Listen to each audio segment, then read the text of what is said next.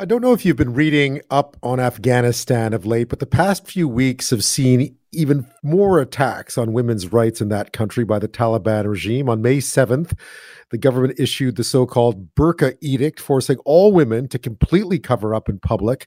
And this week, they extended that edict to women on TV, such as newscasts, just to drive it home a little further. It is the latest in what has been really a relentless effort by the Taliban since they came back into power last summer to scale back any freedoms enjoyed by women in the time before the fall of Kabul.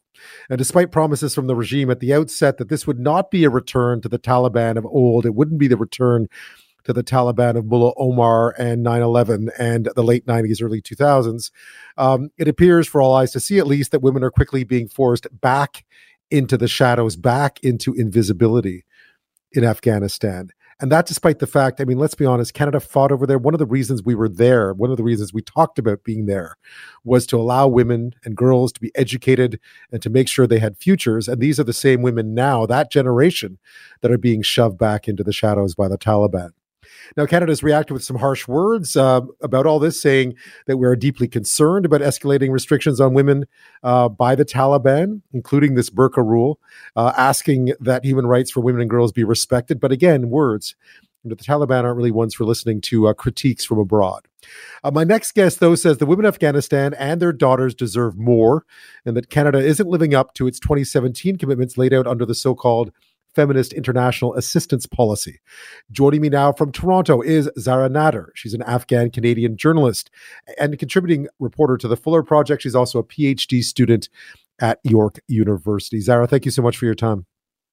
Thank you for having me here, Ben. I know we've seen a rapid deterioration, call it a full-on attack on women's rights in Afghanistan since the Taliban took over again. How would you describe what's happened, though, for those who haven't been paying close attention? So let me start maybe from August. I'm living in Toronto, so I was watching closely everything as it was unfolding in Afghanistan. And actually, there was a lots of hope, and people would like to call them Taliban 02 because they felt that this Taliban is changed. And when they were in Qatar for the peace talk, and they continued to say that we do respect women's rights and that we will allow women to get education, to return to work. But unfortunately, what happened, what I'm personally reporting on is that claims was never true. And that was something that Afghan women from the very beginning was saying, that please don't trust the Taliban, and but they are not truthful to what they say, to what they claim, and let them, just make sure there's guarantee for what they are saying, for what they're claiming. But unfortunately, that didn't happen. So everything happened very fast. In their second week in power, the Taliban ordered all women in Afghanistan almost all women to not come to work, stay at home because our fighters are not trained to respect you. And that was the excuse. It was very interesting to just say, we are not ready to respect you, so you have to stay at home. And gradually, in September, they announced that all boys can return to school, but not girls from grade 6 to 12. So from primary school is allowed for girls, but not from grade 6 to 12 are not allowed. They have to remain at home until we prepare a sort of framework. Again, this was the claim initially, the first time they took power in Afghanistan in 1996. They said the same thing, that, we allow women to work and education, but, we need a framework. We need we need to create a condition for it. Right. But we know that never happened. And it's been repeated again.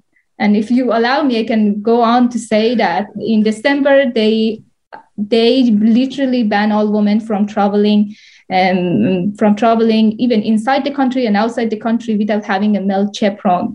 Mm-hmm. And that is in a country that has one of the highest number of widow women, the women who do not have a male chaperone immediately to accompany them outside the home. And I personally reported that how this decrease and how these orders are preventing women even from getting healthcare. And then recently, of course, we've seen others. There's a new burqa rule, a covering rule that's come in. It's really felt like the Taliban have gone about once again trying to make women in Afghanistan disappear from both the economy and society at large. Yes. Unfortunately, that decree just was announced on May 7, and they said all women have to cover their face. And it would be good for them. It's the best sign of observing their rule is to stay at home.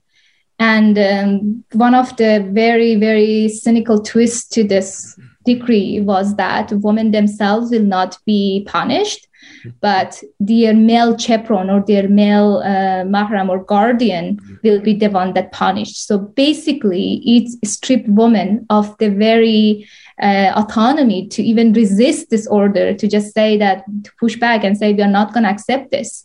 So basically they said, okay, from now on, if you're not going to observe our dress code, which is a face covering, and they said the best form would be burqa, if you're not covering your face, your male chaperone or your male guardian will be punished. Basically, they're making, and we have the highest rate of domestic violence in Afghanistan.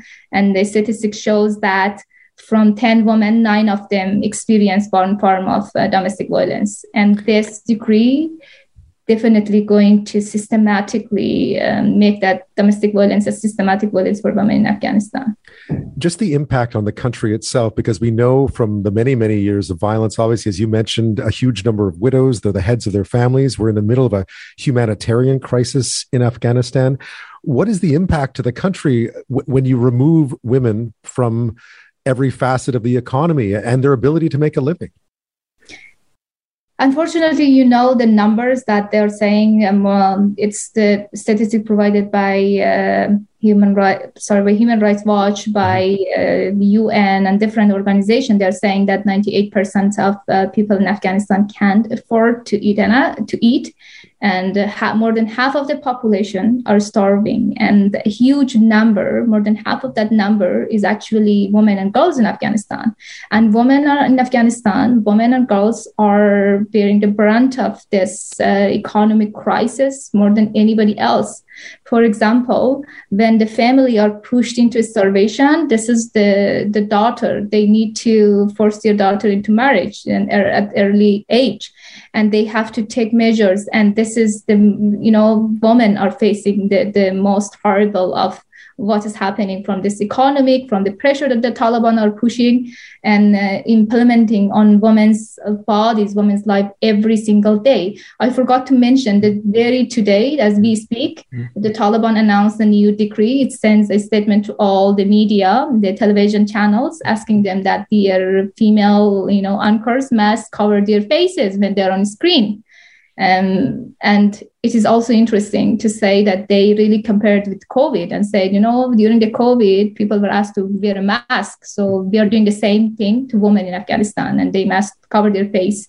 And initially they asked them to wear black. So your hijab is either to have a burqa or a black niqab that totally cover you, that make you invisible in this country, that even if you go out, nobody really knows who you are, who you have been, what is your social position, So basically this woman, and I'm talking to them every day, and I really feel what they, some of them, they tell me, I have worked so hard to take the position I am, to be a leader, to work in this country, to contribute to my society. But now I'm being told that I have to stay home, that I can't continue working because I am a woman. And that is, and there's no hope for me. He said, how can I encourage my daughter to go to university when there's nothing after university, when you can work, you can participate in society and live as a social being. I'm speaking with Zahra Nader. She's an Afghan-Canadian journalist and contributing reporter to the Fuller Project. We're talking about the fact that a Taliban 2.0, as some may have hoped back last year in August, has not happened when it comes to women's rights. In fact, if anything, we've seen a full-on attack on the ability of women to take part in Afghan society since the Taliban resumed power. After this, we'll talk a bit more about what can be done. What should Canada be doing to try and at least put pressure on the Taliban to change course? That's next.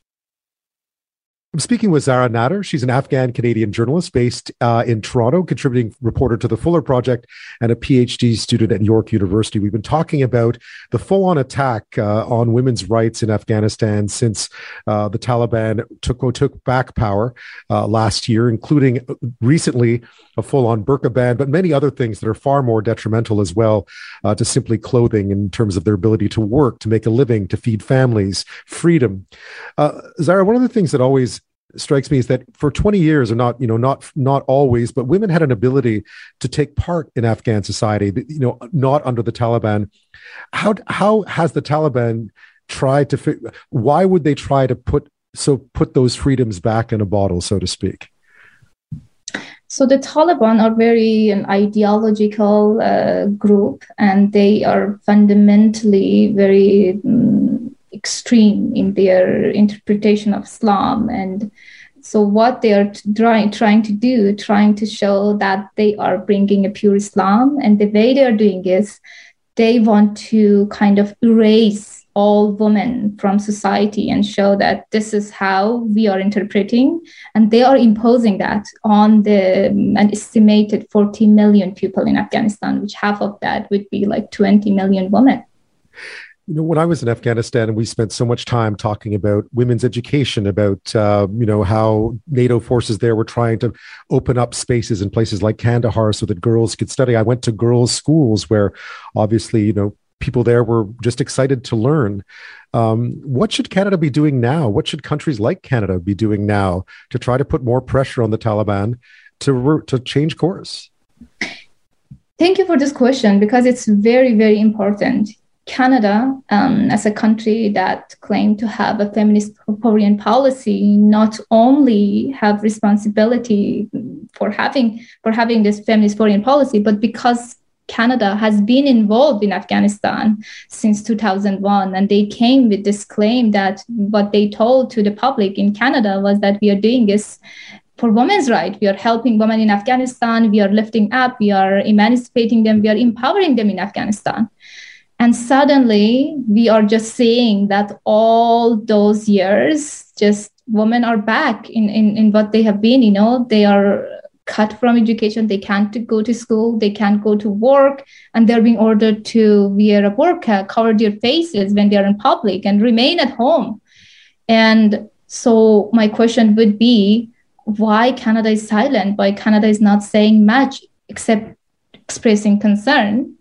Which is like many countries that's doing that. But what I'm talking to women, when I'm just telling them, I'm asking them, how do you feel? And they're saying, all these countries, they're saying we are concerned. But the point is that your concern is not really doing anything. It's not making the Taliban change their mind or reverse the policies, the misogynistic policies that they are implementing day by day, making it more intense in the nature and the way that they're implementing it, and just expressing concern is not really helping us.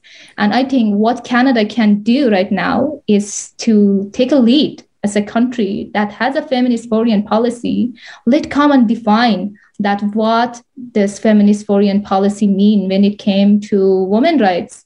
And we have seen that I think no other countries might have been at this position that we are seeing at women's rights crisis right now in Afghanistan. We are not seeing it in any other places in the world. So Afghanistan is the only country that banned women from education, and we are not seeing it anywhere else. And what Canada is doing to really show that it has a feminist foreign policy. One of the ways...